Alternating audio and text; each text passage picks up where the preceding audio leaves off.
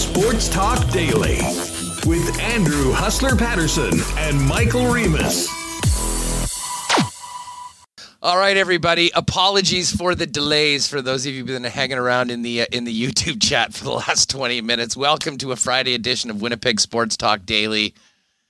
It's kind of surprising, to be honest, Reem, that it took 15 months for this finally to happen. But, we did some stuff in the morning. We were all ready for the program. And at 10 to 1, my internet crapped out. So we tried getting it going again and then realized that this was a 5-alarm technological blaze. I got out of my spot, and we're now here together. I don't see Remus in person very often, but here we are, dude, in WSTHQ at the bottom of your pad right now, getting into the program. And we do have a packed show coming up. Dave Pagnotta is going to join us in just a few minutes. We'll have an extended Jets conversation and NHL talk with none other than Kenny Wiebe.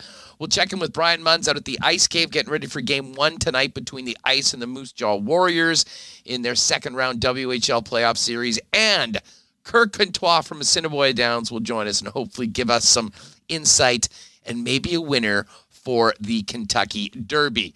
So better late than never. Apologies. Thanks to everyone who was with us, patiently waiting for us to get going in YouTube. And don't forget, we will have another marble race at the end of the program, right in and around 3 o'clock today, or just thereabouts beforehand. So let's get going. Big thanks to our sponsors that make this show happen each and every day.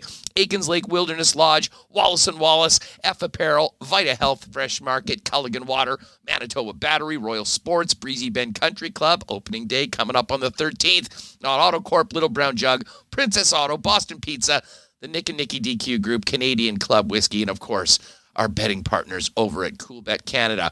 All right, Remo, well, excellent ingenuity on your part to get us going, and here we go. Friday afternoon show, better late than never. Let's do this. How are you? I'm feeling good. We've talked about doing this type of show for a while, where we were together on a Friday, and here we are. You drove over quick. We got this set up. We're good to go. It all works. So, we did this in like 5 minutes. So, thank you everyone who waited and tuned in, and we got a lot to get to. Well, we certainly do. And listen, I think we're going to probably be spending most of the time talking about the, the National Hockey League playoffs and what's not with the Ice.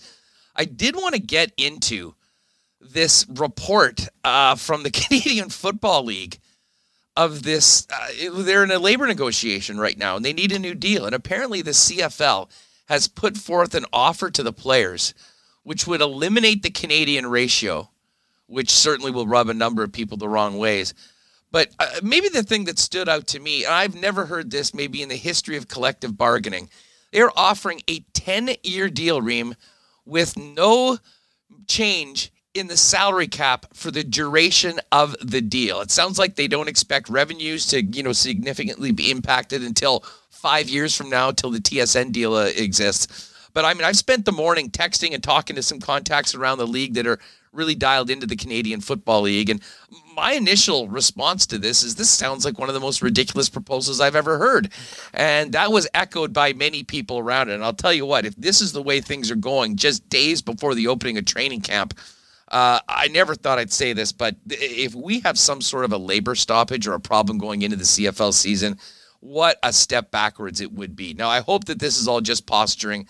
I hope this is the old thing where you're hoping to get $20, you ask for $100, and you negotiate in the middle. But I got to tell you, going into the weekend, and I know the PA is going to be speaking this afternoon at 4 p.m., some rough waters ahead for the Canadian Football League. We knew at some point there was going to be a reckoning when it came to coming out of the pandemic. They already lost the season, but it seemed like they were on the same page on so many things. So to get this news over the past 24 hours heading into the weekend with training camp so close, not good news for fans regardless of what CFL team you support. Yeah, our social media has been blowing up. People really upset about the possible elimination of the ratio. I'm here to listen to that. The thing that would be most concerning to me as a player was the salary cap not going up over 10 years. I don't know why any player would agree to that, and I think you have to be concerned that they're really not counting on revenues going up until the TV deal expires. You can't have one revenue source being tickets, sales, and TV deals. You got to think of something else here. So this is something we'll be monitoring as we move on. Now, here's a couple bits, and the guys at 3 Down Nation have been doing a great job compiling this. The CFL did push back against a report. They want to eliminate the Canadian ratio as part of collective bargaining with the recent tweet or statement. Canadian players are the lifeblood of the CFL game, along with veteran American players to make a career here. That will not change. So, listen, I just figured we'd start off that. We're going to get to Dave Pagnotta right now and talk some hockey. But certainly coming out of the weekend on Monday's program, we'll get hopefully Jeff Hamilton on and maybe another guest, maybe one of the 3 Down guys to give us an idea about what's transpired over the weekend with both the PA and the Canadian Football League. All right, just before we bring in Dave Pagnotta, big thanks to our friends at Wallace & Wallace. Great to have them on board. They're Winnipeg's fencing and overhead door specialists since 1946. If your property needs the security and protection of a new fence, or if winter's done a number on your old one, they've got you covered. Vinyl, ornamental, welded wire, chain link, or wood. Wallace & Wallace has the right fence for you. And if it's time to replace your garage door, they have Winnipeg's largest selection of overhead garage doors. Give them a call at 452-2700. Wallace & Wallace experts can arrange a time to come out and give you a free estimate. And you can also visit them at wallacefences.com or pop down to their showroom on Lawson Road off of Kenniston.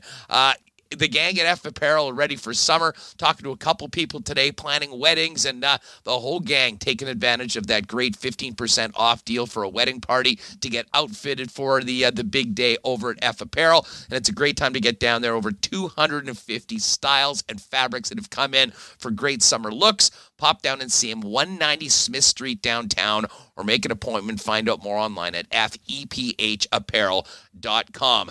And of course, it's Mother's Day.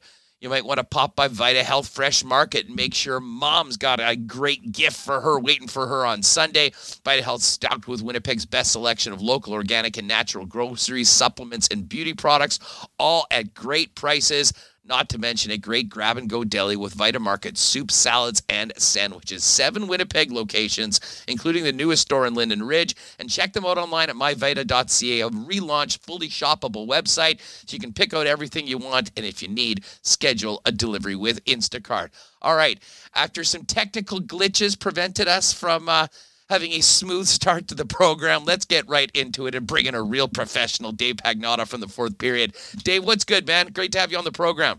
You know, we've got you muted here. We're just going to make sure we've got you. I had him muted. That was it. There you are. Good. Dave, how are you? Sorry about that. Well, that's exactly what happened. 10 minutes before the program, I'm back at my place and my internet completely cut out. I jumped into my car, Graham over. Shout out to Remus for doing a quick makeshift studio, and we are good to go. But listen, we've got a lot to talk about. Stanley Cup playoffs. But listen, we saw you and Dennis here in Winnipeg towards the end of the season. It was great to see you guys in person there for the Kings game. The Jets were sort of just finishing out this season in a very disappointing year. I'm sure you've heard some of the comments coming out of the Jet dressing room at the end of the year, with the exclamation point being Mark Scheifele's comments after Sunday's game. I know you're dialed in. I mean, what do you hear? What are people saying about the Winnipeg Jets in this situation around the league? What are you hearing about this club here in the Peg? You know, around the time that we came for that Kings game, there was a lot of talk over Mark Scheifele and changes that were likely to happen in the offseason. Nobody could really get a good grasp and understand what the heck was going on. Why was Scheifele part of that? Why was his name continuously brought up into those discussions? I guess we have a better indication now as to what that revolved around. And clearly, if you're not going to ask for a trade publicly, that was probably the smoothest way he kind of went about it. And obviously, when you say that, hey, look, I haven't talked to my GM yet, it's going to be a tough discussion. Well, okay, that kind of means to me that either you're basically giving them an ultimatum. So I think for the most part, this is going to be something that we're going to hear more of as we get closer to the draft in July. And there's probably a really good chance. I thought there was about a decent enough chance that Scheifele might get dealt in the offseason after his comments and after more was revealed last week. I just don't see a scenario where he's on the Jets next season. Sort of had that feeling growing throughout the year. I mean, at first, before even any of this happened, when you look at the Winnipeg Jets, the way they're built, look at the contract that Scheifele has, if the team was going to make a significant move to the core, I think all eyes pointed at 55, considering the value of his deal, 2 years left, and what you'd be able to get for Mark Scheifele now, as opposed to a diminishing asset going into a final year and then unrestricted free agency.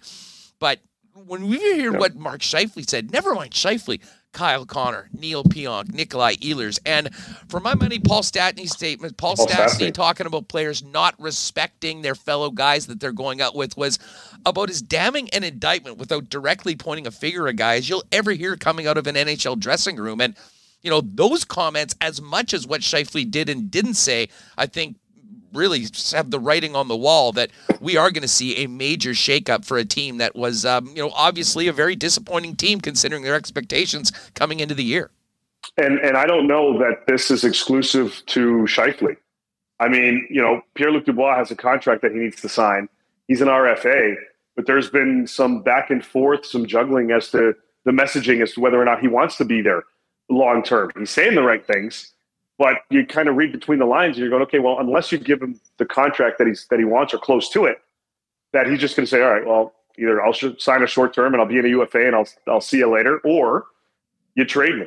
And I think this goes beyond just Mark Scheifele in terms of the comments that were made inside the room, which to me leads me to believe that there's certainly, and without a doubt, some type of cultural issue that's wrong in the dressing room that they have to remedy and they have to fix. And that's up to Kevin Cheveldayoff. New extension. There's full confidence in him guiding this ship forward. And I apologize if you hear some dogs yapping in the background. But again, the power of the internet and this kind of stuff. I anticipate some changes certainly being made with Scheifele kind of leading that charge. Cheveldayoff leading that charge in restructuring part of this group. They still want to be competitive. They still want to compete for a cup. And I think the season that Kyle Connor has certainly emphasized the fact that they can still compete now, but they have to make those cosmetic changes. Well, you bring up Dubois. It's a great point in that, I think he, no matter what, was number one priority for the Winnipeg Jets to get signed long-term. And that was part of the deal with what they gave up to get him here, Dave. But with the potential of Scheifele leaving and the real difficulty, when you're making a trade to bring back a center anywhere close to the quality of Mark Scheifele overall, it certainly helps out PLD's negotiating process. And to be honest, Paul Stastny's a guy with the UFA deal going forward. I think we've realized that he's been the conscience of this team for most all. And I think that the need for the Jets to get Stastny back cranked up exponentially coming out of the aftermath of the end of the regular season as well. Yeah, I think so. And based on those comments, you look at him as leader in the room, and if he's comfortable in making those kinds of comments, and it doesn't seem like there was any pushback from anybody in the organization about it, leads me to believe, they want to keep him. They want to have him around. But if he's going to stay, those people that he was referring to, they've got to leave. And if it is Scheifele, if it is Dubois, then those are going to be significant moves. We already saw the big move in line A for Dubois. So how is this going to go? Are they going to address their blue line by moving one of these guys potentially? Are they going to bring in a top pair defenseman? Can they do that by moving one of these two guys? What teams are going to be available? Are they looking at current assets and futures? Do they flip those for other pieces? I would imagine these are hockey-type moves. And if you're looking at this roster and you're looking what's available and you're looking at some of the teams that are out there, if I'm Cheveldayoff, I'm calling up Chuck Fletcher in Philadelphia, and I'm going, hey, that Provorov guy, how about we have a conversation there and see if Mark Scheifele might be a guy that would make that work? Yeah, and we've heard from many people, and I think Elliot Friedman spoke about this on 32 Thoughts earlier this week, that, despite, maybe a bit of a tarnished image for Scheifele, with what that he said in the season that he's had, Dave, I think that especially when you consider his contract at just north of $6 million, the amount of how productive he's been over the year, there will be a real significant market for this player going forward. 100%. Absolutely. There's without a question, there's going to be a lot of interest in Mark Scheifele. And you're right. His cap hit for the next two seasons, $6.25 million. For what he produces, 80 plus points, let's say he's a point a game player. And I'd imagine that wherever he ends up, you're going to put him in obviously an opportunity to succeed. He's going to be brought into an environment that has some pieces in place that he would presumably gel with. At least on paper, it would look good. So you've got to imagine his numbers will remain consistent at a point a game pace, if not more. So that's the type of player you're dealing with. Plus the fact that he has a pretty nice contract. He can play center. Certainly he can play the right wing. So depending on where you envision this player, he's certainly attractive to a number of teams. I mentioned Philly because of the defenseman aspect. They were listing on Provorov and Sanheim down the deadline, but it would take a big deal to kind of make that happen. Is Scheifele going to be part of that piece? Is that attractive enough for Philly? If not, yeah, you're going to have other pieces that are looking to make some moves to bring in this caliber of a player, this versatile player, and this guy that can fit from a cap perspective. So there's without question going to be a lot of interest there. And then if you're Chevy at the same time, you've got to juggle out the scenarios. Let's say Dubois, they start entertaining those conversations there. Does it make sense moving both of them? Could you get what you want moving both of them? You may have to pick one. And if it is Dubois, because there's a better return, can you kind of remedy what's going on with Scheif? I mean, that's something that they have to figure out over these next few weeks. Yeah, well, listen, I mean, I'll tell you this. I mean, stranger things have happened, but the way that this season has gone, and to be honest, the trajectory of this team since the 2018-19 season, where I think some of the warning signs came out, I would imagine, I'm pretty sure that this organization knows exactly what they've been dealing with. And, you know, I think that they've been as patient as they can, trying to get things turned around, trying to work things internally. But where we stand right now, I'd be stunned if Mark Scheifele's a Winnipeg Jet next year. And I mean, to that point, I think that makes the push to get Dubois signed that much more important, especially with him knowing that if Scheifele is out, he will be the guy going forward. And I think that's something that he wants, and certainly he was for the majority of the time. Even if we weren't calling him the number one center, he and Kyle Connor were the offensive cogs for this team for the majority of the year. Scheifele and Wheeler both picked up in the second half of the season, but you know, the drivers, without a doubt, and when we're talking about the center position, was Pierre-Luc Dubois. And the other side of things is if you do trade Mark Scheifele, it's a huge, huge hole at center. I have no doubt that they would love a player like Ivan Provorov or, you know, a top pairing defenseman that could handle big minutes. But it doesn't change the fact that if you're taking out a point-of-player game in your top six that played as much as Mark Scheifele did, that's, you know, there's a number of other moves that have to come after that. Not to mention the Jet blue line already has been so crowded. I mean, Ville Heinola, Dylan Sandberg, these guys are ready to play in the National Hockey League. And you've got a bunch of veteran players on long-term deals. So even aside from this entire situation involving Mark Scheifele, what they do up front, there was already a need to move one, maybe two contracts from the blue line to, you know, open up a little space for some younger players and allow you to use that cap room on improving the forward group.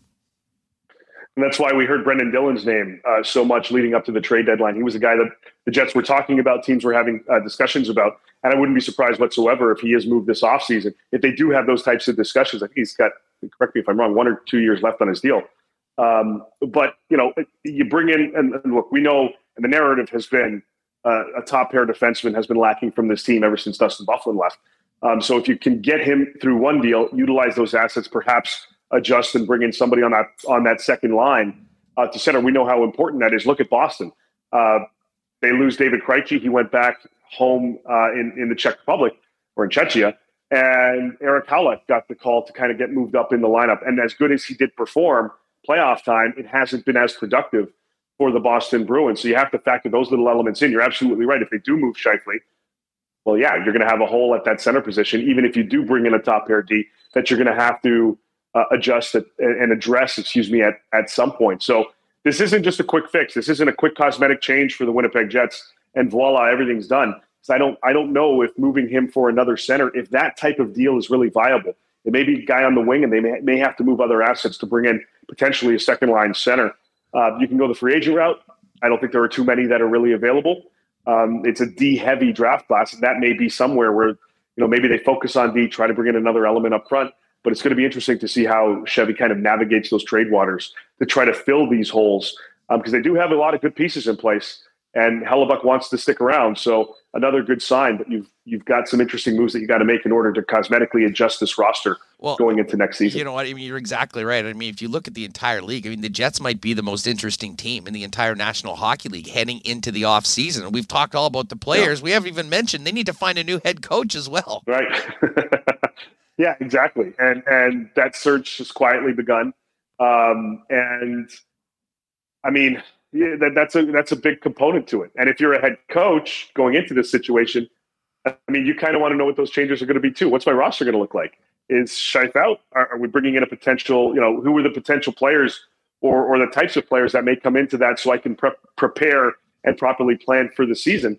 And maybe I don't want to go in this direction. Maybe I want to explore Philadelphia or Detroit or some of the other coaching options that may be available out there. It's as important as it is, you know, to piece these holes together.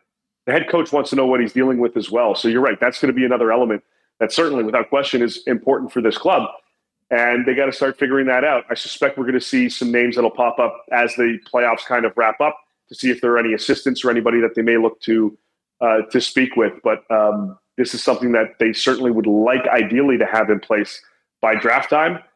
And that's also a period in which we've seen over the years, a lot of deals get done. Dave Pagnotta of the Fourth Period is with us on Winnipeg Sports Talk. Moving on from the Jets to what's happening right now. I mean, listen, this is shaping up potentially be one of the best first rounds ever. We've got, six series that are tied at 1.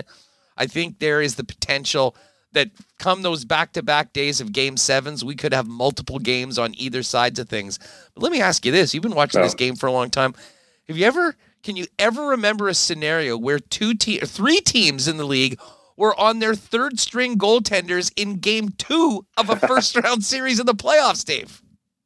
No, not to this extent. Not come playoff time. I mean, this is remarkable to have Louis Domingue come in and perform well. Look, I know they lost last night, but he held his ground, for the Pittsburgh Penguins under the circumstances. To see that scenario play out, to see what's going on in Nashville as well. I mean, there's a lot of interesting storylines that are going on. We're seeing the offense kind of maintain itself from the regular season, which is great to see. But to see in these different scenarios where you've got your starters out, your backups hurt, there was an e-bug situation potentially in Carolina. So, I mean, he was just hanging out in the dressing room waiting, kind of probably hoping that he wasn't going to go in. But this is unprecedented. This is interesting time, and it also amplifies the importance of why a lot of teams make sure that they've got 2 steady goaltenders, especially down the stretch, but come playoff time, because you never know what's going to happen. And this playoff season so far is indicative of that. Never mind 2 steady goaltenders. A good third option would help too. And hey, credit to Carolina for being up 2-0. I mean, they've dominated Boston throughout the regular season, and they really have had their way so far in this series. But I'll tell you, let me ask you about the Calgary Flames. They've got 1 goal through 2 games. What gives? Is this Rick Bowness and the Dallas Stars just squeezing the Flames into a style of hockey that they're not necessarily uncomfortable, or the puck's just not going in for them? No, it's a combination. Daryl Sutter's group did the same thing in the first game. They got their lead. They held back. They threw the body. They played a lot tighter. They didn't really try to do too much offensively. I mean, and then the script was reversed last night for the Dallas Stars. The exact same kind of situation playing out. They got the extra goal because of the empty netter, but I mean, it was the same thing. And we knew Dallas was going to toss the body more. They needed to be more physical in that game. They couldn't be intimidated. They needed to respond in Game 2, and they did that. I was expecting more offense, certainly. But I think we have a pretty good idea and a pretty good gist of how this series is going to play out. I mean, this is going to be potentially just a grind of a series if both of these teams are going to keep this up.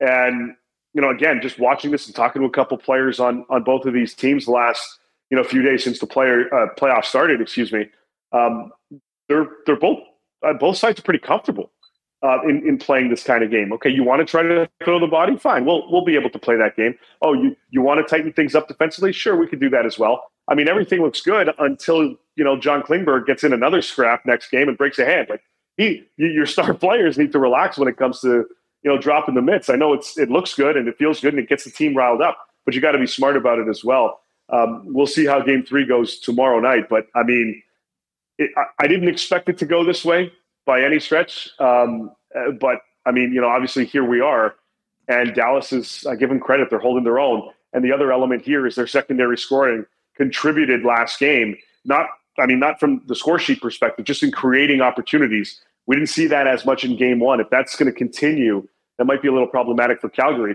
who now their secondary scoring needs to create opportunities next game. No doubt about it. No Wayne Simmons in the lineup tonight. I imagine Sheldon Keefe might want a little more discipline from some of his clubs, especially, and listen, I mean, I'll put this on Alex Kerfoot. That penalty that he took at the end of the first period after the Leafs were awesome in the first 20 minutes. The Hedman goal of 1.4 seemed to really give the Lightning momentum, but you knew that they were going to bounce back. I got to tell you, the first 2 games of this series have been phenomenal. I've been very impressed with just how hungry and hard the Leafs have been playing.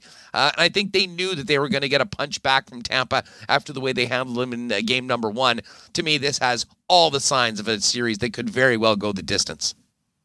Yeah, absolutely. I think everybody, including the Leafs, were surprised at the performance of the Tampa Bay Lightning in Game 1. totally uncharacteristic of them. And yeah, they did bounce back in game 2. And being there to cover both of those games, you see the different elements. You see the energy that was displayed by both of these clubs. And yeah, a little bit too much from Wayne Simmons. I mean, after that second penalty or that near trying to fight, I don't know what he was doing. I kind of looked at buddy next to me and I'm going, yeah, I think we might not see Simmons around for the next few games at least. There's intimidating, and then there's kind of going a little bit too far. And obviously the Leafs didn't like that. Jason Spezza will slot in tonight. They also made a change on the blue line. Justin Hall is coming in for Timothy Liljegren. I don't know about that one from my side of things, but hey, I'm not the coach. So Sheldon Keefe is going to put out the roster he thinks is best. Andre Kasha didn't skate this morning, but he is going to be playing tonight. And I think this is going to be a tight one. I'm anticipating a tighter game. We saw, the Leafs that were down 5-1 going into halfway through the third period. At that point, I thought it was over. I thought the Leafs were just going to roll over and focus on the next game. But they really impressed me with the fact that they were able to come back, get 2 goals, get that shorty, and only be down 5-3. I think they'll carry that momentum into game 3 tonight. But at the same time, I think we're going to see a tighter game. I don't think we'll see the winner getting 5 goals on the scoreboard. I think this is going to be one of those 3-2 kind of scenarios that'll play out. I've been wrong before. Could be wrong again tonight, but it just kind of looks like it's trending in that direction. You know what? I'm with you on that. I mean, full disclosure, I picked the Lightning to win this series, kind of basing it on the experience, the guy that they have between the pipes. And it's going to sound weird, but coming out of game number 2, the way they played in that first period, the resiliency they showed in the third period, I think I feel better about the Leafs today than I did going into game number 2. I want to hit on Minnesota-St. Louis quickly for you because St. Louis dominated the first game. And if you watch the first half of the first period, they were all over Minnesota. And it was a fluke broken stick on a clearing attempt in their own zone that Minnesota took advantage, scoring on their first shot well into the first period that seemingly gave them the boost that they needed. And often, Dave, you look at the way playoffs happen, it could be a bad penalty, it could be a broken stick, there can be one single moment that often can completely flip a series. It certainly flipped that game, and now I think we're back on track to have the 7-game slugfest that I think many of us expected when Minnesota and St. Louis dropped the puck in game 1. Yeah, that's what I anticipated. I got this series going 7. I have St. Louis in it. But you're right, and I think now that you're on home ice, you're back in St. Louis. If you're the Blues, you take the momentum from the first game, you take what you did in that first period, and you bring that onto home ice in St. Louis. I think we're going to see that type of response from the Blues in this game. But I think I agree. I think this is going to be a shot-for-shot kind of series. You're going to go back and forth in this one. And St. Louis, I mean, they're going to be in tough, certainly, but because of the home ice situation with Minnesota at the end of it for a Game 7. But look, this is a different St. Louis Blues team than the one that won the Stanley Cup a few years ago. They're a lot quicker. They're a lot more offensively driven. Their decor has modified itself over the last few years, but the offense really is what has been carrying this team. Of course, with the great play of Ville Husso in net, which is reminiscent to a certain extent of what Jordan Binnington and the run that he went on when they won the Stanley Cup, and Binner's there as well. And they know they can slot him in if they need to, but they're going to ride Husso for as long as they can. And then you look at Minnesota, another team that I understand the goaltending decision. And it sounds like from what I had heard that Minnesota wants to keep Flower back. They want him again next season. I got to wonder about the future of Cam Talbot if that ultimately does become the case. But for now, this is a strong team. They've got their offensive weapons as well, and they can combat this team, and as they've proven not just in the series but all season long. So this was my favorite series going into the playoffs. And I'm looking forward to Game 3. Dave Pagnotta is with us from the fourth period. Dave, keep us up to date if you hear any interesting stuff on the Winnipeg Jets. And, of course, fill people in on what you and the fellows will have as the playoffs continue and this amazing first round progresses. Yeah, we're going to continue all our playoff coverage, We'll be doing pre- and post-game analysis for the Canadian series as long as the Canadian teams roll around. We've got myself, Dennis Bernstein, Irfan Ghaffar, and Aaron Ward as well joining us for our analysis throughout the course of the playoffs. Dennis is following the Kings and the Oilers. I'm following Tampa and the Leafs. Not today, but I'll be together at Game 4 as well. And we'll just be keeping this going throughout the course of the postseason. So fun stuff for us, and we're looking forward to dishing out the content. Yeah, well, with all the with everything going on around here and this Winnipeg club and the fans here that are with us in the chat, it has been a great release to see what's going on right now. And you frankly see what the rest of the 16 teams that aren't participating, where they have to get to, because, man, this first round has been great. Dave, thanks so much for doing this. Yep. Always great having you on the show. You got it. Thanks for having me. Great stuff. Take care. Say hi to Dennis. All right, there's Dave Pagnotta. Kenny Wiebe's coming up. We will break down and get Ken's thoughts on everything that's transpired over the past week at the end of the season. But just in a second, we're going to head out to the Ice Cave and catch up with Brian Munz to tee up tonight's Game 1 of Round 2 of the Western Hockey League playoffs. Well, Ken will be here. He'll be well hydrated.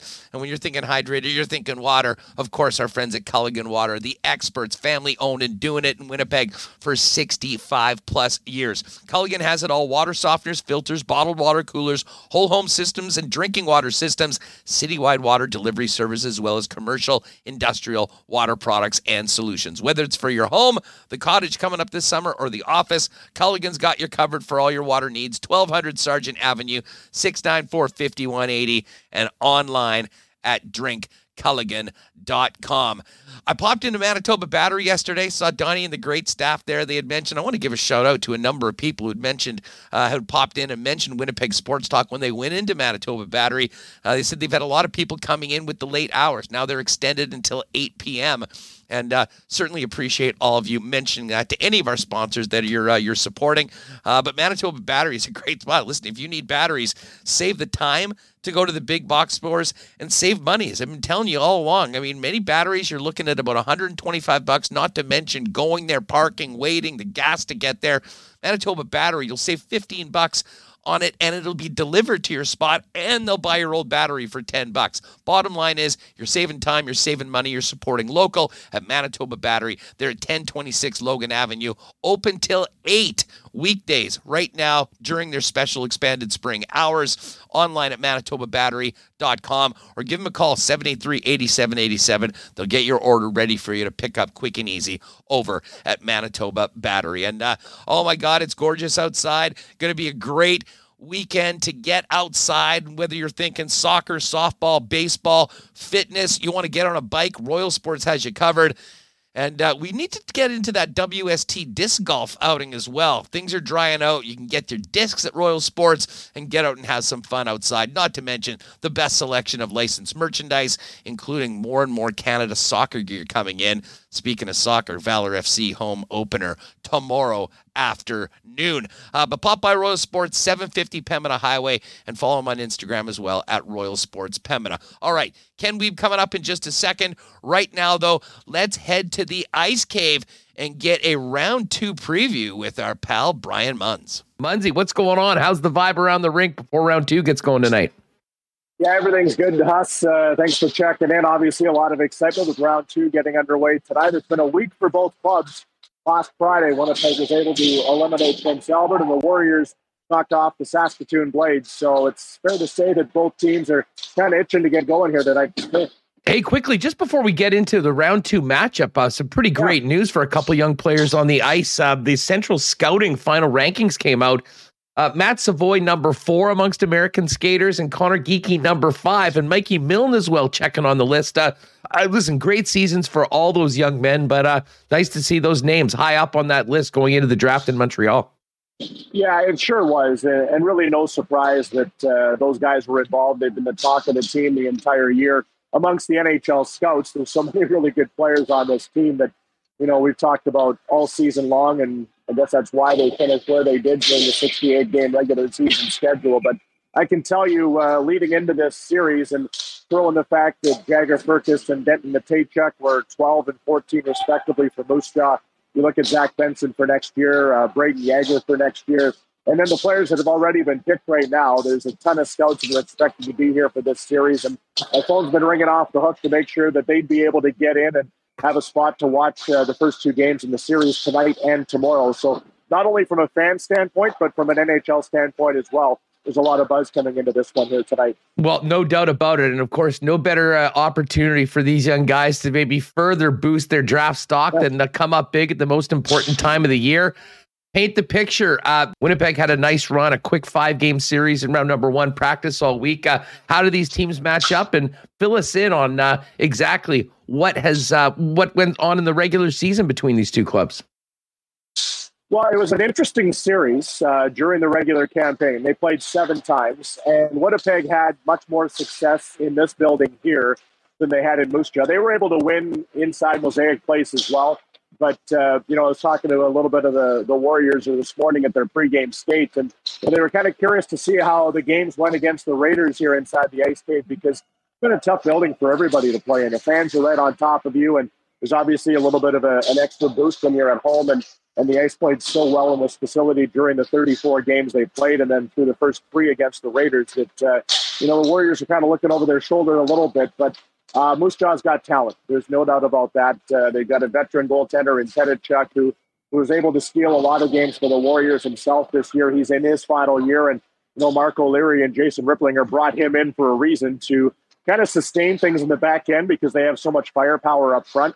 So I expect, I don't want to say a high-scoring series, but I expect a lot of grade A scoring chances. I think both Tedachuk and obviously Daniel Hauser from Winnipeg are going to keep the game on the lower end goals against wise, but if one ends up being 6-5 one night, it wouldn't surprise me either, just based on the scoring that's there. But 2 really good blue lines. Carson Lambos obviously leads things for Winnipeg, and Damon Hunt is taking part in the morning skate this morning. We don't know if he's going to be a player yet for the series. Mentioned Denton Matejchuk earlier on for the upcoming draft. Those 3 defensemen in themselves are going to be ones we're going to be watching on television for a long time in the National Hockey League in years to come. So it's going to be a lot of fun. Like, these are 2 very skilled hockey clubs that are going head-to-head here in round 2, which is going to be a treat to watch. Munzie, we just talked about Matt Savoy, number 4 in the Central Scouting list for North Americans. He did miss part of the series in round number 1. How's he feeling? What's the overall health of the Winnipeg Ice going into tonight's game 1?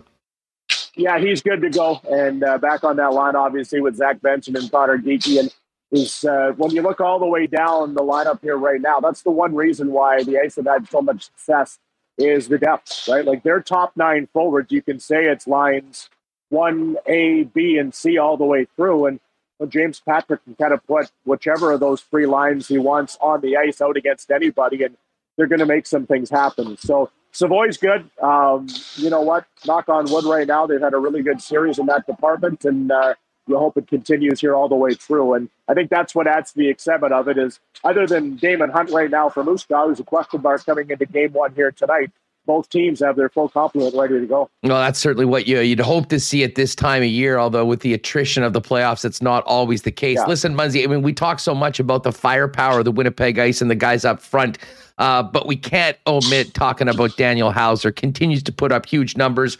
Listen, you got to score goals, but you also need goaltending. And man, has this young man provided an incredible level of just that for Winnipeg this season and so far in the post. Yeah, his goals against average coming in tonight through 5 games against PA sits at 1.61. And in the WHL playoffs, when you can do that in a high-scoring league, it says a lot about what you've been able to do as an individual. And, you know, as much as we talk about what this club does at the other end of the ice, everything starts for them in their own half. Like, you throw up Matt Savoy, and I talked to Connor Geeky this morning for our Ice TV preview, and every answer starts, okay, if we do it right in our own zone, then things will translate into the offensive zone here. So Daniel's been really good. He and Gage Alexander have obviously been the backbone for this team all the way through. And personally, I'd love to see him in that ranking, but apparently he's an inch or 2 short for the NHL Central Scouts. So we'll let his play continue to do the talking on the ice, and hopefully he gets a chance coming up to draft in Montreal to hear his name as well. And if he doesn't, then you know what? He just continues to play and gets an opportunity to get to the league at that point down that road. 7:00 puck drop tonight between Moose Jaw and Winnipeg at the Ice Cave in Game 1. Muzzy, fill us in on the schedule. They'll go back-to-back Friday, Saturday, and then it's out west. Yeah, games 1 and 2 here tonight and tomorrow. Tickets are still available at winnipegice.ca, and then the Warriors will host games 3 and 4 coming up on Tuesday, Wednesday. And then after that, it's every second night back and forth if necessary for both clubs. Winnipeg would host Game 5 here on Friday night, back into Moose Jaw a week on Sunday. And then if it came down to the wire, Game 7 would be on the following Tuesday night. Munzie, before we go, we knew the atmosphere was just unreal for game number 1. I know there's a ton of excitement going into this weekend and these 2 games tonight. Any tickets left? How can people get in if they haven't already secured their seat for tonight's matchup on Saturday? Yeah, tickets are available for both games right now. Again, winnipegice.ca has all your answers to how to get you into the building. The seating chart is there, so you can pick exactly where you want to sit if you want a specific seat. Or general admission has been one thing that I'm kind of new to. You know, you and I are so used to the NHL where everybody walks into the building and, okay, here's your assigned seat. There is general admission seating where it's a ticket to get in the door. And then, you know what, the standing area around the top that's in behind me right now or down along the glass in the party lounge area, if you can find a spot to stand and kind of see a vantage point that you like, all you need to do is get a general admission seat to get yourself into the building and take advantage of that. So there's lots of ways to come in and enjoy the weekend for sure. Well, they'll pack him in tonight, and I'm sure the vibe will be great in the rink. And I imagine the vibe's great inside that room right now. It had been so long since most of these players had an opportunity to even play playoff hockey, to get that win and to move on into round 2. I imagine we're going to see the best of the ice all fired up and ready to drop it tonight at 7. It was surprising that Jack Finley and Jared Newell were the only 2 players coming into this postseason for Winnipeg that had played playoff hockey. And that was back in 2019 when Finley was with the Spokane Chiefs and Jared Newell got 1 game in with the Tri-City Americans. So they are they're well accustomed to it now. Huss, they've got 5 games under their belt. Well, let's hope they can make it another nice win to start off the series tonight. Again, Friday, Saturday at the Ice Cave, 7 p.m. Check out more ticket information on the Winnipeg Ice website. And folks, get out if you haven't seen these teams. You'll be very impressed. Munzie, good luck to the lads on the weekend, and hopefully we continue having many chats about the Ice as they push towards a hopeful WHL championship and a spot in the Memorial Cup. It all starts tonight in round 2. Happy to catch up, Huss, anytime. Say hi to Reba.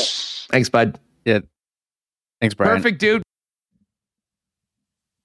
All right, great stuff from Munzie. As you can see, we hooked up with Brian just before the show, right before the internet crapped out, and we had to go to Plan B. But we were here at WSTHQ at the Remo Dome, and looking forward to having Ken Wiebe join us in just a couple minutes. And, of course, we've got Assiniboia Downs back on board. Cannot wait for opening day on March 23rd. Kirk Contois a little later on. Give us some ideas on who we should be backing for the Kentucky Derby coming up on Saturday. All right, while we wait for Ken to get in, talking to Corey over Breezy Bend last night, they are so fired up for the course to open next week. I know some courses are opening in and around the city, potentially even as early as this weekend. So if you're looking to catch a Muni, I would call your local course. If you're looking for a great long-term home for you and your family's golf, though, Breezy Bend certainly should be at the top of your list. Give Corey Johnson a call. He'll let you know about where they're at for this year with a waiting list, as well as their junior programs, women's golf programs, and all the great social activities in and around Breezy Bend as well. You can find out more online at breezybend.ca. If you're in the market for a new vehicle, you know where to go, folks. Don't go anywhere before you talk to the experts over at Knott Autocorp at Waverly and McGillivray. Why not get into the car of your dreams at a great price with the help of the Knott team? And if you're thinking about an electric vehicle, talk to them about their Tesla Experience program, where you'll find out everything about the electric vehicles, how they're different than the cars you've been driving in the past, and let you try them out as well. Knott Autocorp, Waverly and McGillivray, and online at knott.ca. The weekend is here. You know, if we had a little bit more time to plan, if we weren't going to be able to do it from our normal spot, I would have suggested we go down to Little Brown Jug, and we'll try and get out there at some point this summer, maybe for a Friday afternoon show, and welcome a bunch of you down for it. If you've never been down to the brewery and tap room in the Exchange on William Avenue, make a point of doing it. You can try all the incredible Little Brown Jug beers, especially the flagship 1919. And if you can't make it down, they do deliver Wednesdays, Fridays, and Saturdays online at littlebrownjug.ca. Or, of course, you can pick up the 1919 and all the other Little Brown Jug offerings at your local beer store or Manitoba Liquor Marts. Now, Ken Wiebe's going to join us coming up in just a couple of minutes. But we will talk, and I mentioned this right off the top, and interested to hear what people in the chat have to say. about the reaction to this proposal from the Canadian Football League to the CFLPA. I was connecting with Ted Wyman a little earlier, and he did mention that I guess there's a conference call for the PA coming up this afternoon at 4 p.m. So CFL fans, I would pay attention to your Twitter feeds with Jeff, Ted, of course, and the folks over at 3 Down Nation for the latest on it. That being said, Bomber season is right around the corner. Cannot wait to get going and do a little tailgate and gather with folks beforehand in the Bomber tailgate area, which is brought to you by our friends over at Princess Auto. Princess Auto is where you'll find the best deals on the most unique assortment of tools and equipment around. Everything you need to complete the projects on your list or start something new is at Princess Auto. 2 local locations, Portage Avenue West, Panet Road, and you can shop online and get the wheels turning on your next project 24/7, 365 at princessauto.com. All right, Wiebe is coming up right away, and I should mention, if you haven't had enough Kenny and Rennie lately, the boys are going to be back at it tonight, 5 to 6 p.m., getting ready for the Western Hockey League Round 2 between Moose Jaw and Winnipeg Ice. A great catch-up with Brian Munz, and now let's bring Wiebe into the program to get things hopefully back on the rails after quite a start to the program today. Kenny, what's up, man? How are you? It's great to be with you. You know that you're supposed to leave the... Oh. Good afternoon, Huss. We've got the... Hold on, Ken. It doesn't matter where I'm at. We're still haunted by the mute monster at times. And I have a feeling it's on our end, Kenny. Check 1 2 1 2 1 2. There we go. We're You know that the technical difficulties are supposed to be reserved for the K&R show. It's great to be with you on this Friday, and for Remo, the chief technical officer, I am quick to report an upset of epic proportions. An even better upset when one Michael Remus knocked Ken Wiebe out of the home run derby.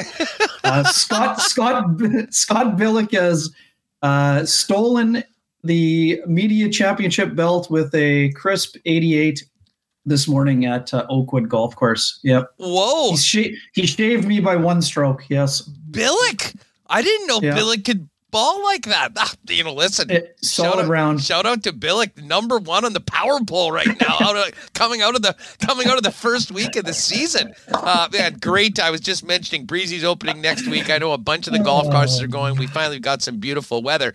That being said, Ken, we've had no shortage of storylines in and around the Winnipeg Jets. Listen, we're going to get to all the big stories coming out of last week, but this is interesting, and I'm not sure how much you know. I certainly don't know much about this guy, but the Jets just announced in the last hour they've signed a goaltender, Oskari Salminen, a 2-year entry-level deal. He spent last season with Jukurit of the Finnish Liga, where he was coached by Jets alumni Olli Jokinen. 55 games, he was 29, 14, and 11, 9 shutouts, a 2.07 goals against average, and a .920 save percentage. He led the Liga in wins, saves, minutes played, and tied for first in shutouts. We don't spend a lot of time talking about the goaltending position very often, Ken, because, listen, we've got Connor Hellebuck, Eric Comrie's been the guy, but it has been interesting. None of the goalies, particularly Mikhail Burden, have really stepped up. And I guess on the other side of things with this signing, we should mention, and I'm not sure how significant this is or isn't, but Mikhail Burden's rights were traded in the last day or so in the Continental Hockey League as well. So some interesting moves on the depth chart when it comes to the Winnipeg Jets and this Finnish goaltender they've just signed. Yeah, no doubt. I got a note from Pekka Alonen on the drive back from St. Anne there. So he was very impressed by him this year. It says he has a contract for next year with Jukurit. So again, not sure if he's coming over next season or not. I guess would be a possibility, depending on how the camp goes and how things shake down. For now, Huss, it's an insurance policy and it's twofold, right? Eric Comrie is a Group 6 unrestricted free agent. We expect Eric Comrie to be back with the Winnipeg Jets. This is a good situation for him. He knows he's probably looking at a few more games played next year. But he has earned the right to look around because he didn't get into enough action based on his age and experience level. The thing with Burden is interesting. Burden still has the 1 year left on his deal, and it's a one-way contract, but he's also no longer exempt from waivers. So there's a little bit of a protection policy in there. And again, the other thing that we can't forget about, I mean, look what Evan Cormier did this year, right? He kind of went in and kind of stole the backup job, I guess, in some ways. Arvid Holm, a bit of a different season for him. There were some good moments, but he's still in that sort of project mold as well. So, yeah, certainly interesting. I'm curious to see him live and in action. And then again, interested to see if, I don't know, at 22 years old, is he ready to challenge for a backup job? I mean, you probably want to get him more games than the 20 or so or 22 that you would be expected in that role here. But it's like pitching in baseball, Huss. You can never have enough good goaltending depth, and you never know what, again, goalie is voodoo a lot of times. So the more lottery tickets, the better. But I think the most important thing coming out of this week as it pertains to goalies is what Elliot Friedman told us on our season wrap-up show, that there were some whispers that maybe Connor Hellebuyck was among that group that wasn't sure about the direction. He is committed to the Winnipeg Jets, provided they are wanting to be a competitive team, and with that, we know that that is their intention. So I don't see anything happening at the goaltender position with the Winnipeg Jets in terms of Connor Hellebuyck and where his place in the pecking order will be.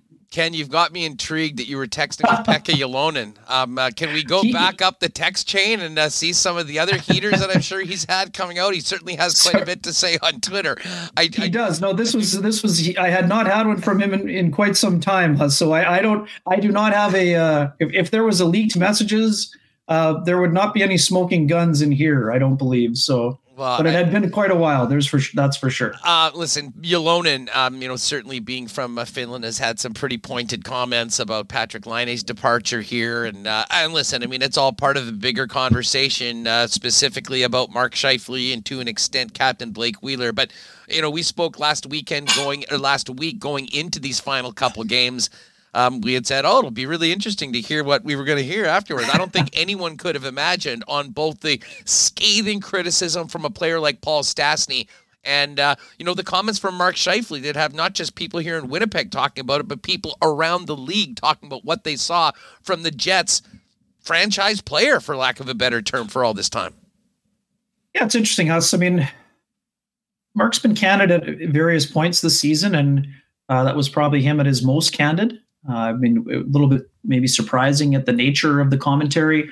For a leader, again, we've spent a lot of time this week, interpreting the commentary. I think Mark made it pretty clear that he would like to see or hear certain things about the direction. But the most important thing, you and I have been talking about this for about a month now, Huss. I mean, what did he say in terms of where he wanted to be in terms of that direction? Because to be given Mark's ability, he could be the one shaping the direction that the Jets are going to be going in. So I'd be curious. That was supposed to happen for the last 3 years, Ken. And I hate to say it, I think from everything that we've heard, I think he has been shaping the direction they're going in and the direction that's brought them to right now. It's pretty hard to take all the comments from his teammates any other way, in my opinion. No, fair enough, Huss. But what I mean is that, what is Mark saying in terms of what his role is going to be? Is he open to a position change, to moving to right wing potentially, if that means helping, reduce the defensive responsibilities? Does he feel this team is on the verge? Can they be competitive right away? Or does he see this as being more of a retooling, and maybe he'd like to go elsewhere to try to, you talked about it all week. In 2 years, Mark would like a big ticket contract, bigger than the one that he signed, that got him the $49 million over 8 seasons. So, you also talked about it. He's had a big role here in terms of almost always having the most ice time among forwards. So I'd be curious about the direction. I would think that meeting lasted quite a long time, Huss. I think that Mark clearly had some things that he wanted to get off of his chest, and I would imagine this wasn't just a one-way conversation, would be how I would say that probably would have gone. That would be one where you do a lot of the listening, and then there's probably a lot of the rebuttal that may have happened in those situations and scenarios as well. Again, I know you've been taking percentages. I would say right now, without knowing the contents of Monday's meeting, it would seem unlikely that Mark is going to be on the roster in October, but us at the same time, we know this about the Jets. Even when they appear to be backed into a corner, they don't panic and make it the first deal that comes to them. So, again, I think that Mark Scheifele is most likely moved at the NHL draft if the right offer is out there. Again, it's way too early in the Stanley Cup playoffs to know who's going to get bounced in the first round. But what we know so far is that the Boston Bruins are off to a terrible start, and they don't have Patrice Bergeron signed for next season. So would Mark Scheifele be a guy that could give that team some offense? Boston did pretty well with their last high-end first rounder that needed a change of scenery in terms of Taylor Hall. I mean, Mark Scheifele to Taylor Hall, that would seem to have a lot of offensive potential. So, I mean, again, I just mentioned Boston Huss because we know at the Andrew Kopp sweepstakes, Jake DeBrusk is a guy looking for a change of scenery. Now Mark Scheifele potentially looking. Could there be a fit there? Again, it could be a bigger deal. It could include some pieces on the back end, could include draft picks. Well, let me ask you this from a general manager perspective, and you can put the Chevy hat on right now. Sure. Elliot Friedman, and I certainly agree, he was on with you and Rennie and said that, make no mistake about it, regardless of how maybe the image is tarnished a little bit in the season and whatever people are saying around the league, there will be a big market for Mark Scheifele. So assuming that is the case, if you're Kevin Cheveldayoff and you realize I got to move this guy, what sort of a deal makes the most sense for the Winnipeg Jets? What is on Kevin's wish list when he's talking to other GMs about a potential Mark Scheifele trade? Yeah, it's super interesting, Huss. To me, it's almost like when you're going into the draft.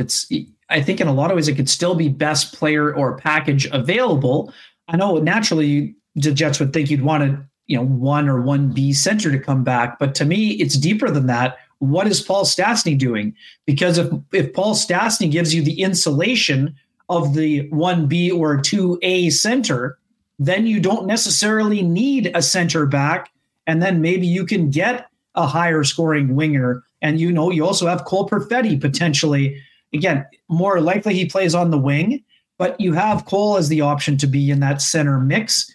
And then who knows? I mean, if the Jets, if the New York Rangers can get to round 3 and there's a second first round pick in there, could the Jets have a futures element where they get a third first round pick potentially, or a second if the Rangers pick doesn't get turned from a second to a first? Is that important for them though? I mean, like when I look at this and the job for Cheveldayoff right now with the new 3-year deal and the window going forward, I'm not sure that, getting a package involving picks and prospects and futures is what helps them right now. Because I think it's pretty clear after the disappointment of this season, if they don't, quote unquote, blow it up, the expectation will be that the new head coach and the player moves in the offseason take this team from where they are right now and put them to where they want to be a year from now, and that's playing in the Stanley Cup playoffs.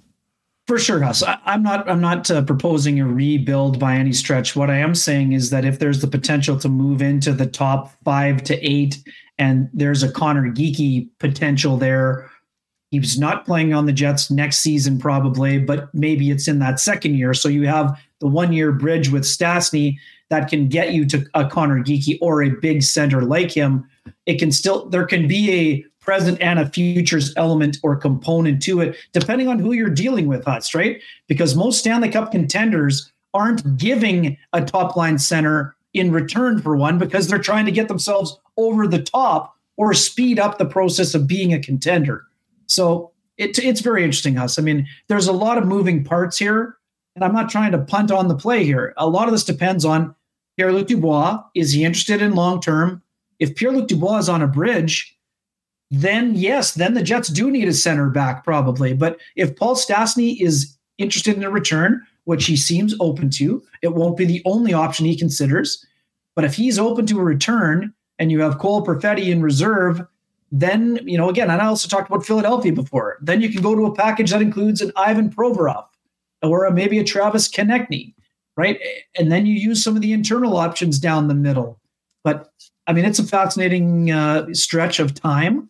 Again, Dubois and Scheifele, they're interlocking in some ways, but until you get an idea of where Dubois is at, it's not as easy to turn the page on Scheifele, at least in my opinion, Huss. I mean, because you don't want to see if you're Kevin Cheveldayoff, you don't want to see a scenario where in 2 seasons you don't have either one of Mark Scheifele or Pierre-Luc Dubois in the fold, because part of the reason you got Dubois in the first place was to combine with Mark Scheifele in that 1-2 slot. So again, much like you said about Andrew Kopp at the start of the year, if Andrew Kopp moves at the deadline, that means the Jets are in a big-time pickle.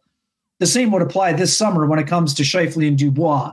So I think the market will be wide. But again, for people thinking that Mark Scheifele is going to be traded in the next little while, no, the Jets are going to wait until you see another team or two that's disappointed, that gets knocked out, that may be interested in entering the Mark Scheifele sweepstakes, right? You're not just wanting to limit the pool of teams interested or that have cap space available. So, and the thing about Mark, hey, we know this.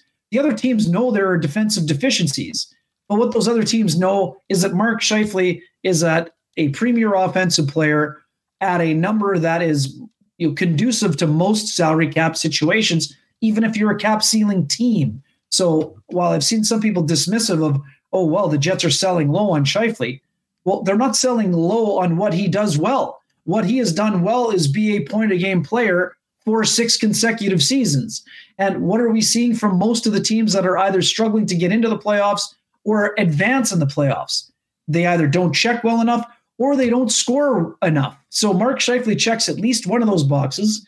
So there will be some appeal to his situation as well. But man, that week of the draft, whether it's 2 first-round picks for the Jets or 1, it figures to be, even the year the Trouba was moved, that was a year where there was a lot of excitement maybe around the team. But the fact that trade got made leading up to the draft, not on site, I think this year it's more likely to see something on site where it could be have a pretty big ripple effect in the grand scheme of things. Yeah, I mean, listen, I expect something to happen with Scheifele in and around the draft. I'm with you. I mean, I don't think it's imminent in the next week or two, barring some guy wanting to come to the front of the line and blow Kevin Cheveldayoff's doors away, which, I mean, could happen. But I think, the best case scenario for the Winnipeg Jets is having a number of players involved in the deals, and, maybe that ups the value as far as what you're going to get back.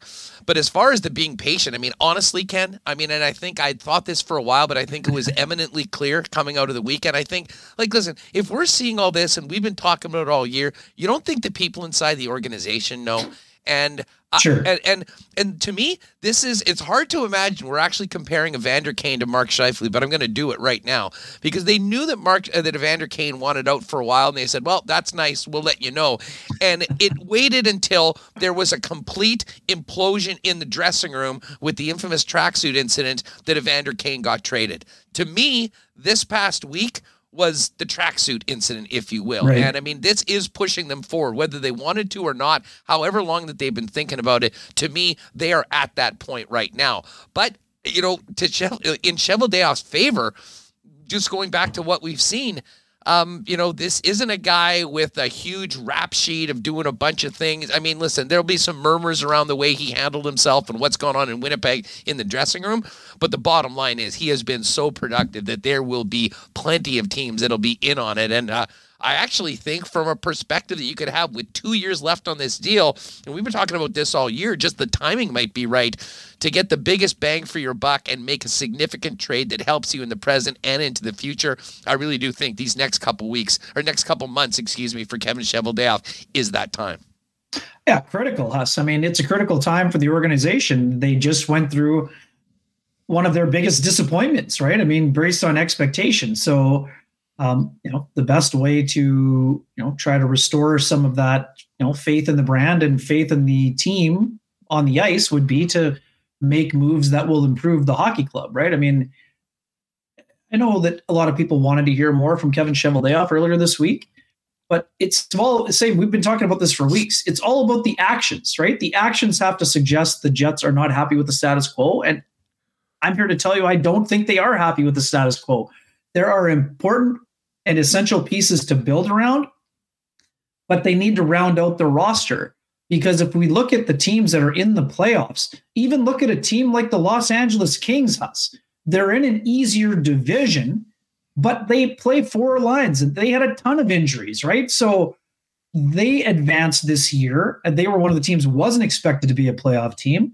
Now, much like Winnipeg, Vegas expected to be a playoff team and a contender. So now you're not only are you competing with the teams that made the playoffs, you're competing with the teams that are disappointed they missed out on. And those teams are going to be making moves to bolster their roster. I mean, even look at Chicago last year, Huss. They made a ton of moves that were expected to help them and still missed. So now they're kind of resetting on the reset.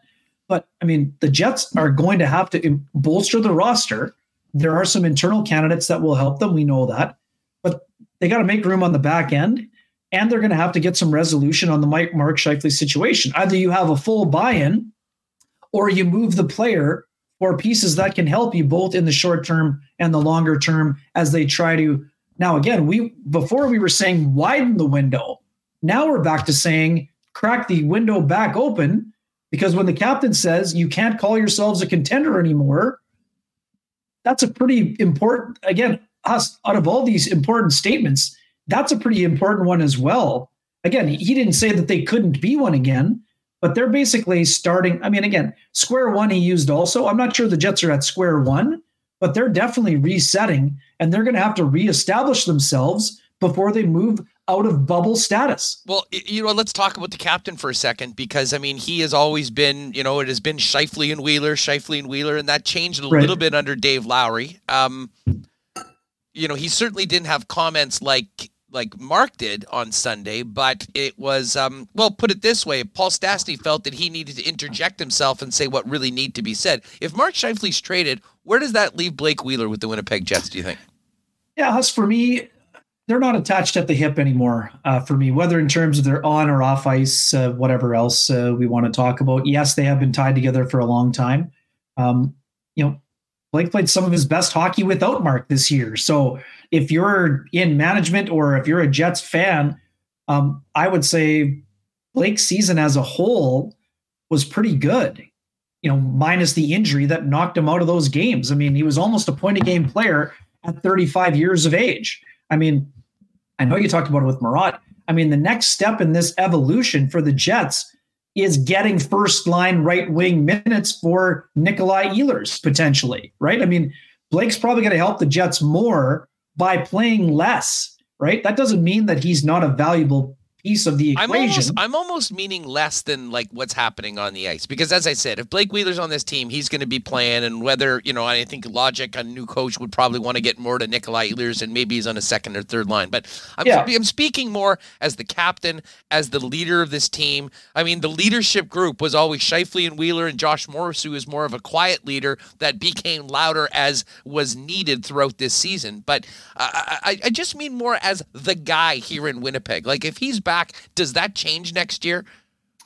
Yeah, for me, Huss, I just think we've talked about this before. The Jets have a bunch of emerging leaders. Could they use some more air to spread out a little bit more, spread out and, expand even further? I can understand why people make that argument. I just don't think that it's a all or nothing scenario where you either, if you're the Jets, you either have both of them or you have none of them. I don't see that as being necessarily what the end result is. Is it possible that they're both gone? I mean, sure, but I certainly wouldn't be betting a large sum on that, precipitating or ending up in that regard.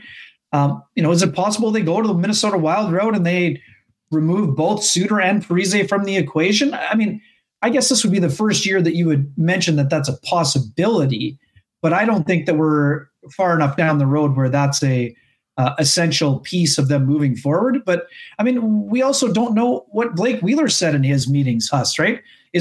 We know there was an emotional toll for Blake Wheeler this year. He wore that when he spoke, and you saw it in body language and things of that nature. Did Blake get to a situation where he's like, I might enjoy playing elsewhere? I think it's possible, but I don't think that he is at that situation unless he comes to that point after some time of reflection, which we know is something that Blake has done in the past. He's spoken openly about his talks with Sam and talks about where he needs to go in the future. But I would say it's a little bit premature to say, Huss, it's an all or nothing situation. I know that's not exactly what you said, but I know some people are wondering if that's going to be the case. Yeah, I don't think so. I mean, I've said on this show, I mean, I do think Blake Wheeler can be part of the solution here and part of going forward, if they do make the move with Mark Scheifele, but I just think it might not be as the undisputed, clear-cut alpha of the room. And I think things will be a little different. And obviously the new head coach will be a big, big part of that. We can talk coaching next week, but just one more for you, Kenny. Sure. Coming out. You've been in thousands of media availabilities over the course of your career. You ever heard anything like what Paul Stastny said on Sunday? Like I've listened to it probably 30 times. I've watched the body language of it, and it almost gets more extraordinary every time I look at it. It was very pointed, Huss. And again, I understand that people are saying, it shouldn't be an emotional time, but here's the thing. I mean, it's not emotional like if you get knocked out of a game 7. But like Paul Stastny has given this subject a lot of thought. So this is something that obviously was bothering him and felt needed to be said. I mean, you can understand that that's part of the issue here. When there's been all this discussion about improving the culture and all those things, this is very simple. If you don't have everyone pulling in the same direction, it doesn't matter how much talent a team has. You can't have success. It's that simple. So the fact that Paul felt it was important enough to say, I applaud him. I mean, some people are out there saying, oh, well, he's a pending UFA. There's no stake in it for Paul Stastny. That's not true either. Paul Stastny's not just pulling the pin on a grenade and saying, oh, here, why don't you guys deal with this mess that I'm going to create for you? Paul genuinely, as someone who is part of the leadership group, and, we both agree, he has become the conscience of the Winnipeg Jets since Brian Little has departed. Because of the injury. It was important enough for him to say, and I think that is why, again, as Murat told you, Blake had given a pretty good answer to that point, but Paul was like, you know what, Blake, let me take it from here. You may not want to go here, but I do. And so that's why they went down that road. And we all know this. Paul doesn't have to say Mark's name by name. We know that was the direction things were headed. And you know what? Mark respects Paul. Listen to what Mark has said about Paul since the first time he arrived on the scene in Winnipeg, right? So sometimes when you've been in a place for a long time, and this is why I think it's even more important coming from Paul Stastny, because of where he's played and the other people and leaders that he's played with in places like Colorado, in places like St. Louis, where they had a good team, but they couldn't get over the top until after he was gone. In Vegas, where they had a winning program, but they couldn't get over the top there either. I mean, Paul knows what a winning team needs to look like. And right now he wasn't seeing that they were looking like they needed to look or sound like. So to me, it wasn't just something that popped into Paul Stastny's head. This is something he felt was important. And you know what? He wanted Mark to interpret it that way. Otherwise, I don't think he would have said it. Because, Huss, we also know this. You can be sure that Paul Stastny probably said that to Mark's face before he said it publicly. But maybe he didn't get the response he was looking for. So maybe then he felt it was important to say it publicly. Because the other part, when he got into the accountability, he talked about how he likes it when the coach calls out a player. But that's the other thing, Huss, for me. I'm glad he said it, but I'm not sure a 22 or 23-year-old player feels the same way about getting dressed down publicly as a 35 or 36-year-old player, right? So, and again, Paul might have been one of those guys who was okay with it at that age, and I applaud him for it. And I mean, I'm a big proponent of the constructive criticism, whether you're doing it publicly or at a podium. Well, or the public is always the last call. Is the exactly. last? I mean, it's like everything has been done inside the room, and finally, all right, this is the last shot. Hey, everyone, this is broken. It's a plea for help, basically, is what it is. And you know what? If the folks up there in the office don't see it, well, here it is. I'll just lay it out on a platter for you. Now deal with it, right? So again, that we talked about it a lot in the last month, Huss. To me, that's ownership. You're not just saying that for effect. Paul Stastny is not a hot takes kind of person. He's a methodical, deep thinker. He's given this a lot of thought. And whether he's leaving out the door to join the Florida Panthers or the Colorado Avalanche, he basically saying, you know what, here's my gift to you. If you solve this issue, you might be able to move forward. And you know what? I might even come back if you solve this issue. So, yeah, well, I think if they do solve that issue, I think they need him even more, if you know what I'm saying. I mean, for a number of reasons. Hey, we got to run. We're going to talk Derby with Kirk Contois, but quickly tee up what you and Rendog are going to be doing today at 5.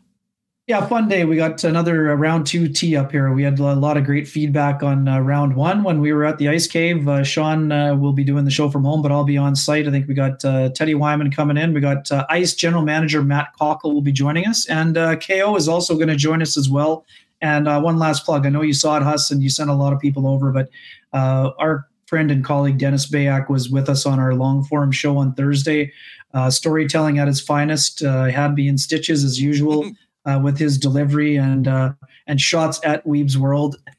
But yeah, it was even too, he reminded me of one of the funnier moments when I tried to get into a booth with him. I can't remember if it was in Montreal or something, but I was climbing over so many cords that I just about, got myself in a situation where the cord was around my neck, and if Dennis hadn't got me to calm down, I could have been in a tough spot there. But as usual, Dennis bringing the laughs and providing that great mentorship and advice, and we thank him for being with us and for the folks he sent over. And yeah, awesome Derby weekend, always a great weekend, and going to be another great year at the Downs as well. Get out and enjoy it. The track is a great place to spend some time. Great stuff, buddy. Look forward to seeing what you guys have cooking up at 5. And yeah, after Winnipeg Sports Talk, if you missed it yesterday, head on over and check out their long form sit down with Dennis Bayak yesterday. Weber, have a great weekend. Tremendous, Huss. Great to be with you. And hope you can get over getting waxed by Billick today. Sleep well. I'm over it. I'm already over it. I'm happy to. It's a stick tap situation, and I'm going to do my best to get the belt back. That is a guarantee. Right on. Take it easy. There's Ken Wiebe. It was a wonderful time at the buffet. And speaking of the buffet, Assiniboia Downs Mother's Day coming up. We're going to get to the Derby though with Kirk Contois in just a second. But playoff action continues tonight. No better spot to watch it than Boston Pizza. Grab those gourmet pizzas, Boston wings, a few schooners with the gang. And if you're staying home, you can always order. Check out their game day deals as well at bostonpizza.com for home delivery. And of course, I mean, if it ever was blizzard weather, not the blizzards that we've been dealing with for 6 months, but the amazing DQ blizzards, now is the time to do it. Get on out, pop by one of the 4 Nick and Nicky DQs, our great supporters with locations in the DQ Niverville, DQ Northgate, DQ Polo Park, and DQ St. Anne's. Amazing new blizzard flavors coming in, and don't forget about those stack burgers as well. And hey, if you need a DQ cake for an event, hit them up on Instagram at DQ Manitoba. They'll get it custom made however you like it and be able to be ready, quick and easy to pick up at any of the Nick and Nicky DQ locations. All right, Canadian Club Marble Race, our version of the Derby, coming up in just a couple minutes. But let's welcome in our good friend Kirk Contois from Assiniboia Downs to get ready for the Derby. And Kirk, great to have you back on the program. It's been too long, and still got to wait a little bit for opening day on the 23rd out at the track. But man, what a great weekend of racing we've got coming up. How are you? Yeah, no doubt about it, Hustler. A little bit different from last year, though. Last year, I was able to watch the Derby on the golf course. Possible again tomorrow, but last year was a gimme with the beautiful weather. It's been trying times at the Downs for us, though, with the racetrack, trying to get it ready with the snow that came, the wetness. But we are persevering through. And with the Derby here, we're excited as can be and getting ready to go for opening day. Yeah, well, listen, just quickly before we get to the Derby, I mean, speaking of opening day on the 23rd, I mean, you mentioned there's been a lot of challenges to, all sorts of industries, wherever you are in southern Manitoba. How are things coming along? And what's the vibe out by the track as we get closer to the 23rd of May? Oh, the vibe is great now. Horses are out in full force on the racetrack. It is absolutely in perfect condition compared to even early last week where the weather was still challenging for us. And one of the challenges we have is when it's cold overnight and the track freezes. People don't know this, but the tractor has to keep going around 24/7 so it doesn't freeze up and get a bunch of chunks on there, because what that'll do is essentially hurt the horses. It's just like yourself running on frozen mud, let's say. So we keep that going 24/7. But with the weather breaking the way it is now, we have upwards of 60 horses working every day. And the vibe around the track, it's just eclectic with all the jockeys starting to come in now and everybody excited for opening day because a lot of them, it's opening paychecks because a lot of them have been in the Caribbean for the last 2 years over COVID, unable to get here. No doubt. Well, we cannot wait for the 23rd, but let's focus in on the big one. This weekend, Kentucky Derby, and doing a little research beforehand, another massive field right now, and it sort of seems like there's two favorites, but it does seem pretty wide open. Give us a big picture before we dive into a few of your favorite picks, Kirk. Okay, the big picture is 20 horses will go to post. But unlike other years, there is no clear-cut favorite. We had Essential Quality last year, the one that everybody undefeated, it was going to win. It ended up running fourth. But the favorite this year is at 3-1, and that's Zandon, the 10 horse, and Epicenter's at 7-2. Those are kind of the co-favorites on the board. But even with speaking with a lot of people around the industry and a lot of my friends who are going to wager on the race, we're all looking that the favorite might go off at about $10, which would be absolutely unheard of, that a horse is double digits and the favorite in the Kentucky Derby. Well, and why would that be? I mean, they've got the opening lines out, but I guess the feeling is that many people are going to be on other horses, and that will push the number from 3-1 to potentially as high as 10-1 or 5-1, I guess, on a $2 bet. Yeah, 4-1. But the thing is, this year compared to last year we had 5 horses undefeated coming into the race. This year, there's only one, and it has only started twice. So it's still really a relatively unknown horse, only limited ability, hasn't really tested the big boys yet in many starts, only one start. So there isn't anybody clear cut. There's speed in the race. The more than I've seen, 20 and 30-1 horses make up about 65% of the field, which is never that I've seen happen, at least in the last 20 years. And I like quite a few of those ones at 20 and 30-1. Well, I mean, you mentioned Zandon 3-1, Epicenter 7-2 are the favorites. Hockey fans, I'm sure, took note of the 8-1 horse Messier. And then you mentioned you got a couple 10-1s, White Abario and Mo Donegal and Taiba at 12-1 before we get to that big group of 20 and higher. From Zandon and Epicenter, in between that group, Messier to Taiba, is there a horse in that mid-range odds that sort of stands out as the best bet to you? Well, for Stretch, he's going to Messier. He really likes the way that horse is running. But myself, Smile Happy is at 20-1. And I thought that was an absolute crazy morning line on this horse because it started 4 times. It's only lost twice, and both of them were second place finishes to Epicenter and Zandon, the 2 favorites. And they're giving it a 20-1 morning line. And this horse has shown great running style from just off the pace in a stalking roll. And so I'm all over that 20-1.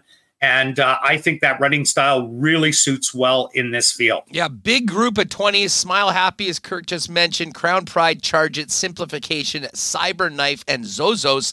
And then another, 8 horses at 30-1.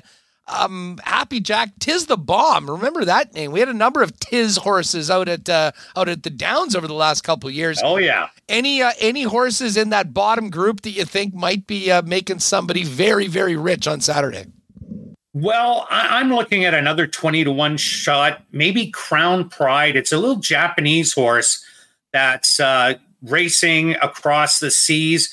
But we've seen the Japanese horses do very well at Breeders' Cup this year. It was their breakout year. Their big horse, Love, got it done. They had a couple under that at 50-1 winning. So they won 3 of the Breeders' Cup races.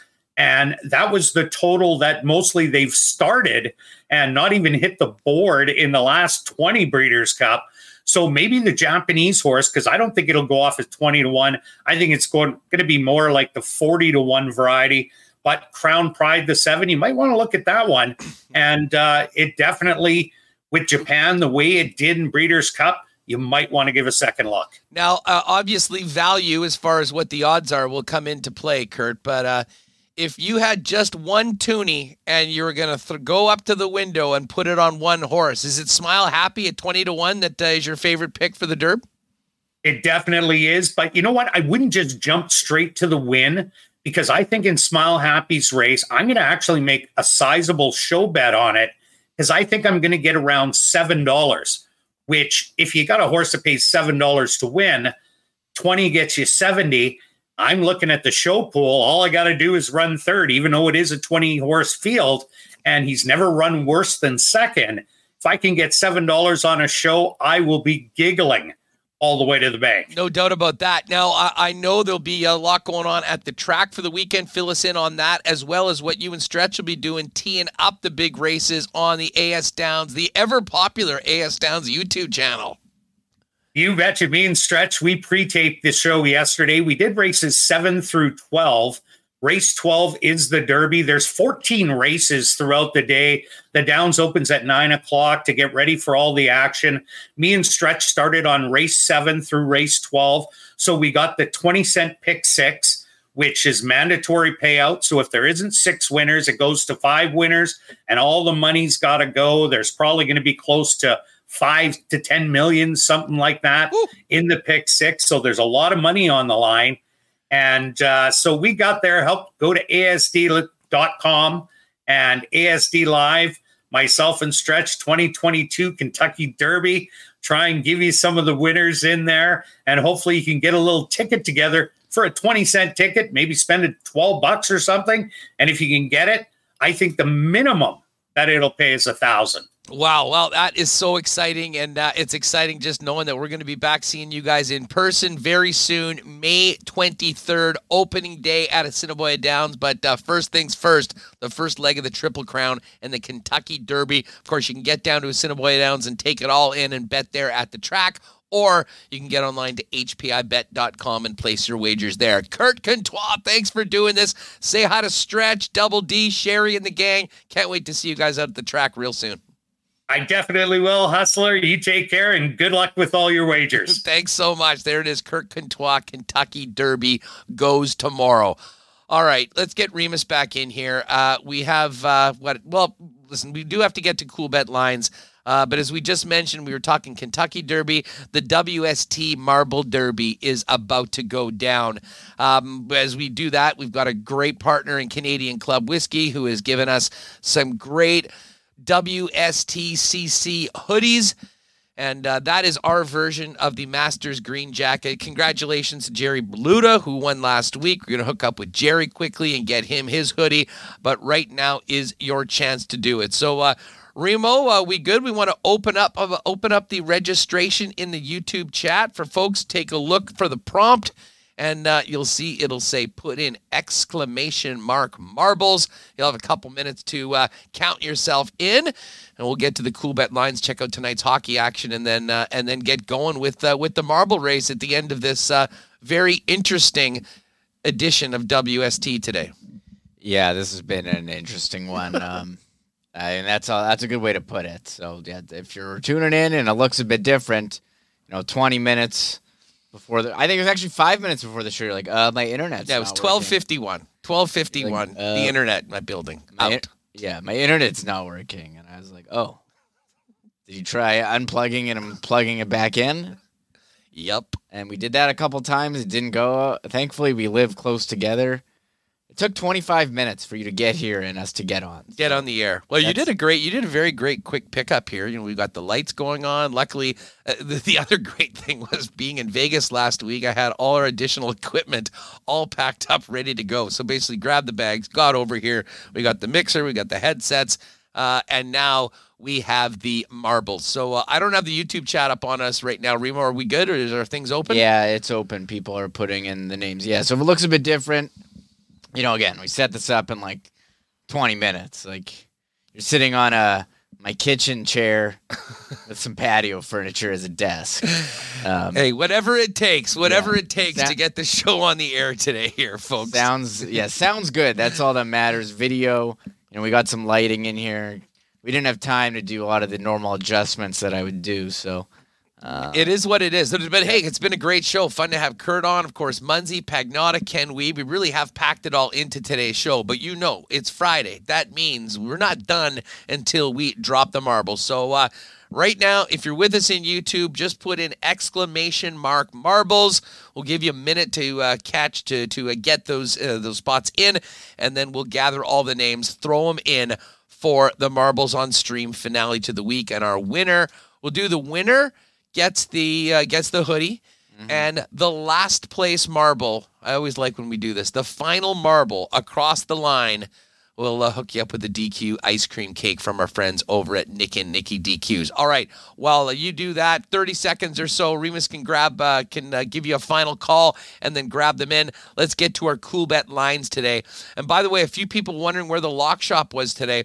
Dustin Nielsen's involved in the Hockey Helps the Homeless. Had a game right when we normally do it. We'll put something together either later on tonight or probably tomorrow, but definitely follow myself at Hustlerama, Dusty at Nielsen, TSN 1260, and the Lock Shop at Lock Shop Bets, and we'll fire out some picks for tomorrow's games. But I can tell you right now, some real interesting matchups. It's going to be a great night of hockey. The Bruins backs against the wall, minus 133 at home. The Canes up 2-0. A road dog plus 115 on the money line. I can't wait for this Toronto-Tampa game tonight. And again, these numbers are very, very close. Tampa, minus 115 at home. Leafs just south of even money at minus 102. And just looking at the Austin Matthews goal prop as well, plus 101. And I'll be honest, I think I'm taking the Leafs tonight. I think the Leafs bounce back. I despite the fact that they lost, and I mentioned this to Dave Pagnotta, I think I feel better about the Leafs today than I did going into game 2. Now, we'll see what happens. They're playing a hell of a hockey team. And, to beat the Tampa Bay Lightning 4 games out of 7, well, has been something no one's been able to do in the last 2 seasons. We'll see whether they can do it tonight. Huge game in game 3 tonight with the Lightning a slight favorite. The Blues are back at home after dropping game 2, 6-2 to the Minnesota Wild, but they did get the split, which was what they came there for. Blues minus 119 at home. And the Minnesota Wild, again, very close to this number in the Toronto-Tampa game. They're plus 102, so just north of even money for the Minnesota Wild. And then the final game of the evening, just after 9 p.m. tonight at the Staples Center in L.A., it's the Los Angeles Kings and the Edmonton Oilers. And the Kings are a home dog tonight coming home, plus 120 for the Kings, and the Edmonton Oilers at minus 141. I think I'm on the Leafs tonight, and I might actually jump on the Wild tonight as well. I certainly wouldn't be surprised if the Oilers sort of ran away with this one. Reem, it seems like Edmonton got a ton of momentum coming out of that big win in Game 2 after dropping the first game of the series. Yeah, I really agree. Issue. That wasn't a mute issue. I just didn't have that screen set up. I got you. Geez, I messed myself up. You were talking about the Oilers and their big bounce back in game number 2 heading into game 3, just to reset you. Yeah, just to reset me. Yeah, the Oilers in game 2, once they got the first goal, they really took it to the Kings. They figured out how to play physical. First game was pretty close, and then they really found it there. So the Kings got the great goaltending in game 1. Can they get that in game 2? I'm not so sure. But there we go. And yeah, I see people. We are having technical difficulties here. Before we figured it out. I didn't add these new microphones to all of our screens. So there you go. No gremlin. I'm not pulling my hair out. I'm totally calm here. Yeah. I'm not sweating at all. Hey, this one, if it happened today, it would be totally understandable. As I mentioned, if you're just popping in for the marble race, 12:51. 4 kilometers away, the internet went out at my spot. So we had to race over. We got a little bit of a late start, but it actually has turned out quite well. Hopefully for those of you listening on the podcast, you won't even know the difference. But right now isn't about the podcast. It's about our live YouTube channel. We have closed the entries, and it's time to get the marble race set up. So, Remo, why don't you do that? By the way, just one more mention of CoolBet. If you haven't played a CoolBet before, you do want to get in on the action for the weekend, use the promo code WST, and it'll give you a 100% bonus up to $200 on your first deposit. Just while Remus gets the marbles ready, quickly just look ahead to tomorrow's games. We got a noon game tomorrow, Florida and the Caps. Florida, good old noon game. Florida would get the noon playoff game. Oh yeah, it's like the Raptors getting the noon line over and over. Exactly. Yeah. No one cares about the Panthers. We'll give them the noon. They're only the best team in the league throughout the regular season. That being said, it's all about fan bases and eyeballs on sets. Panthers probably near the bottom of the playoff teams. That being said, great start to the day tomorrow. Panthers minus 189. Caps a big home underdog at plus 159. The Avs, after that big overtime win last night against the Nashville Predators, are on the road. A big road favorite, minus 217 against the Preds. Preds plus 180. And a straight-up pick'em between the Rangers and the Penguins. And by the way, I guess we mentioned this a little bit with Pagnotta earlier, but Casey DeSmith, we thought he was out because of hydration issues. No, he's had core muscle surgery. He's out for the season right now. Third stringer Louis Domingue was in game number 2. They'll hope they'll be able to get Tristan Jarry back at some point, but right now they're down to their third stringer. Rangers and Pittsburgh, a straight up pick 'em. Even minus 109 on both sides for tomorrow's game. That one will take place at 6 o'clock. Avs Preds at 2:30. And then the nightcap, the Calgary Flames into Dallas, tied 1-1 after the Stars shutout win last night at the Saddle Dome. Calgary minus 152 favorites, and the Dallas Stars plus 129. Just very quickly, I'm just going to look at these series bet numbers because Tampa and Toronto, again, almost a pick 'em. Leafs minus 105, Tampa minus 111. Obviously, the Carolina Hurricanes are a big favorite right now. But the Wild and Blues, same thing as Toronto and Tampa. Minus 111 for the Wild, minus 105 for the Blues. So this series should go the distance. I'd say they go at least 6. And, basically a pick 'em right now if you want to bet them over at CoolBet. All right, we know what you're waiting for, folks. It is marbles time on Winnipeg Sports Talk. Remo, how are we looking, and where are we going today with the marbles? So which track? We've had a few beauties lately. I've got to open it. One sec. I'm ready to launch. I don't know. I have to look, but I got all names. I got 122 names. Beauty. In there, so that's pretty good. We did give away that putter cover last week. Someone was asking about that. Yep, that was the big win for Mike Wynn, who got that second prize, and of course some CC and Gingers as well. We'll look to add some stuff. We're going with the first prize and last prize today. So first place gets the Winnipeg Sports Talk hoodie, and the last marble to successfully cross into the winner's bin, not eliminated, not thrown over the top rope, but the final marble to finish will set you up with a DQ ice cream cake from our friends over at the Nick and Nikki DQ group. And hey, one more mention of this. If you missed yesterday, got some great feedback on our interview with Phil Dos Santos, the new head coach of Valor FC. Really cool to see the support from Valor fans who were really fired up that we had him on, that we were talking about the squad. Tomorrow, 2 p.m. in the afternoon, IG Field, home opener for Valor FC. They had a really disappointing tie in the first game of the season on the road against Edmonton, giving up an equalizer in a stoppage time.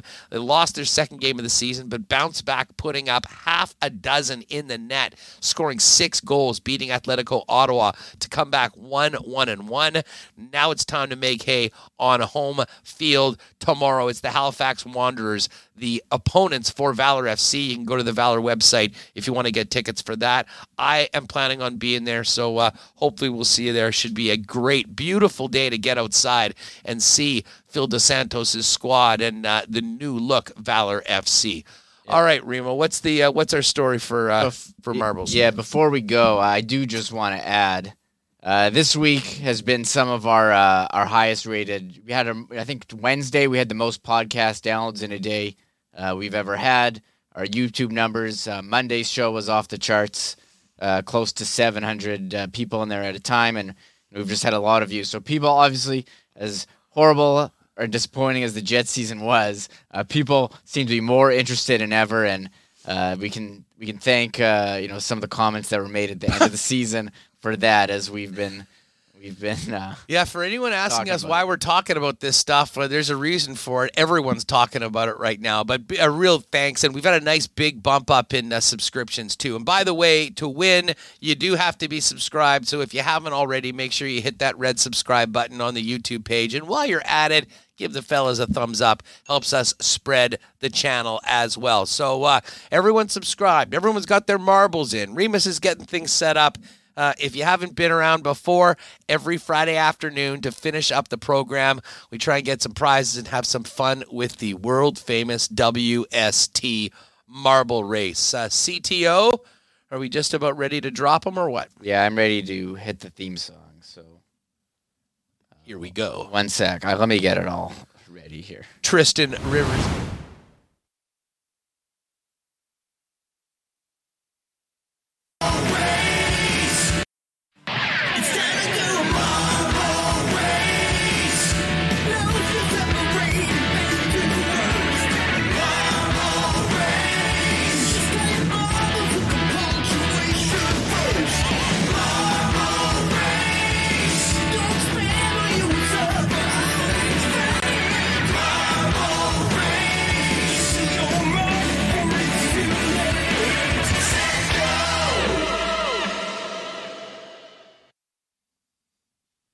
All right, here we are. Marbles. We've got the names in.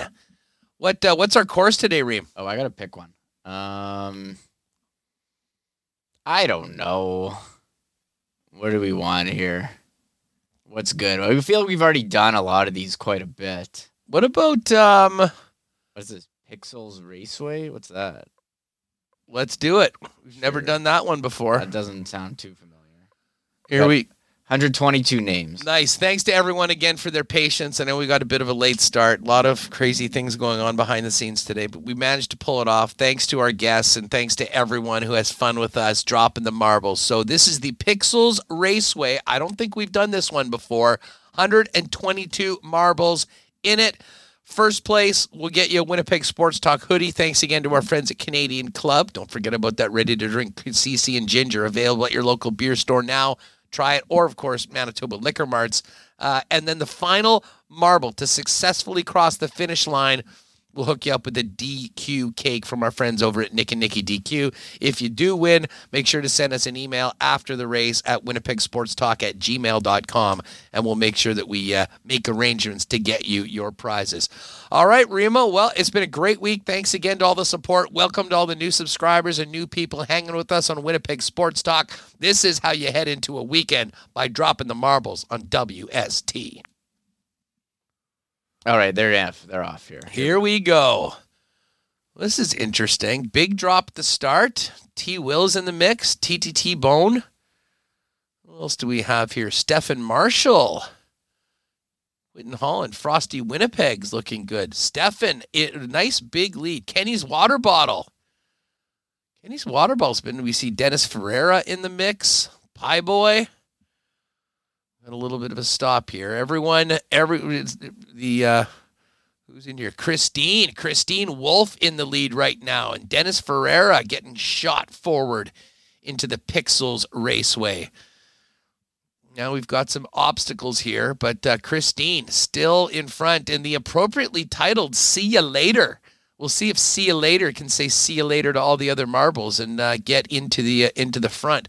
Right now, Christine, though, is in first place, dealing with a few of the marbles. See You Later in second. We've got Dylan, Kevin as well.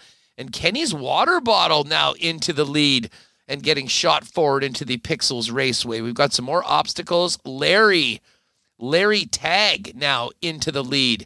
And we're getting close. Could this be it? Larry's in first. There's the obstacles. Who's coming in? Oh, See You Later at the end. Stefan Marshall. This is going right down to the finish. Who's it going to be? Larry Tag is the winner, narrowly beating See You Later at the finish line. Oh, my God. What an incredible end. We've got a few eliminations right now. And now, folks, we wait to see who the final marble will be. And you'd love to take some time getting into the obstacles right now, and maybe you can be the winner of this amazing DQ cake for the final final winner. It looks like Moose 3 is going to be it. Is that the final one? There it is. So Larry TSG, congratulations. I think Larry's a first-time winner, although Larry's been in before. Larry, send us an email, winnipegsportstalk@gmail.com. I'll hit you back and we can make arrangements for you to pop by and pick it up. And Remo, just if you want to confirm at the bottom that Moose 3 was the final marble across the way.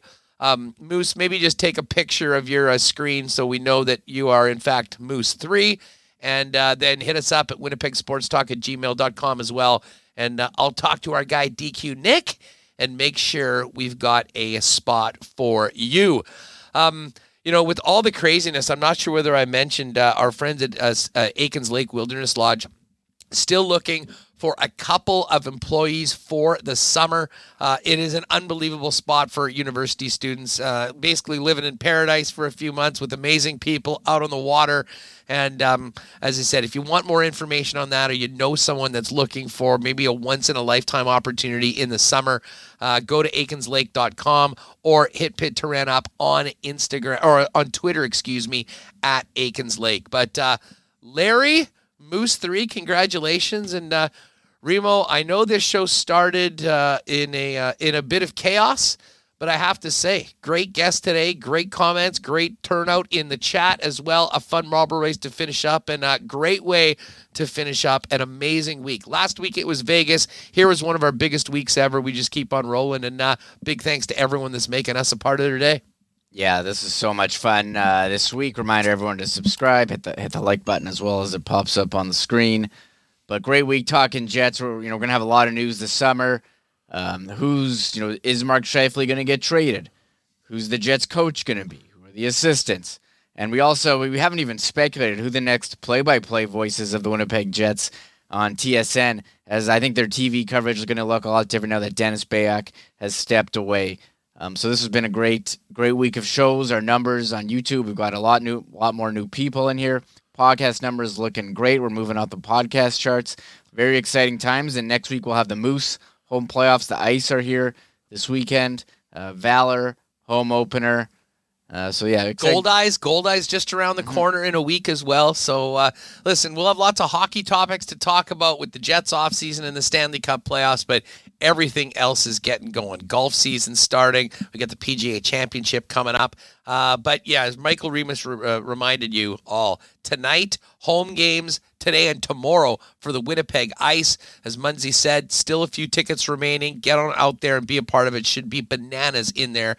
Tomorrow afternoon, Valor FC home opener. And of course, the Moose are in Milwaukee taking on the Admirals in game 1 and 2 of their series. And be sure to join us on Monday, because we will have some Moose tickets to give away for the playoffs coming up next week. But in the meantime, count yourselves in, moosehockey.com, for all the ticket information for our American Hockey League team gunning to move on in the Calder Cup playoffs and chase that Calder Cup that eluded the city in 2009. Well, as you said, great week. Thanks to everyone that's been with us, and we can't do it without our great group of sponsors, including Aikens Lake Wilderness Lodge. Find out more at aikenslake.com. Wallace & Wallace, F Apparel, Vita Health, Culligan Water, Manitoba Battery, Royal Sports, Breezy Bend, Not Auto Corp, Little Brown Jug, Princess Auto, Boston Pizza, the Nick and Nicky DQ Group, Canadian Club Whiskey, and of course, our betting partners over at Cool Bet Canada. For Michael Remus, I'm Andrew Patterson. Have a great weekend. We'll be back hopefully without any technical difficulties on Monday with another big show wrapping the weekend with the latest on the playoffs, the latest on the Jets, and of course, Moose, Ice, Valor, and more on Monday's WST. Thanks for being with us, gang. Oh my God! Oh! Shut it down! Let's go home! Thanks for tuning in to Winnipeg Sports Talk Daily. Make sure to subscribe on YouTube and your favorite podcast feed at winnipegsportstalk.com.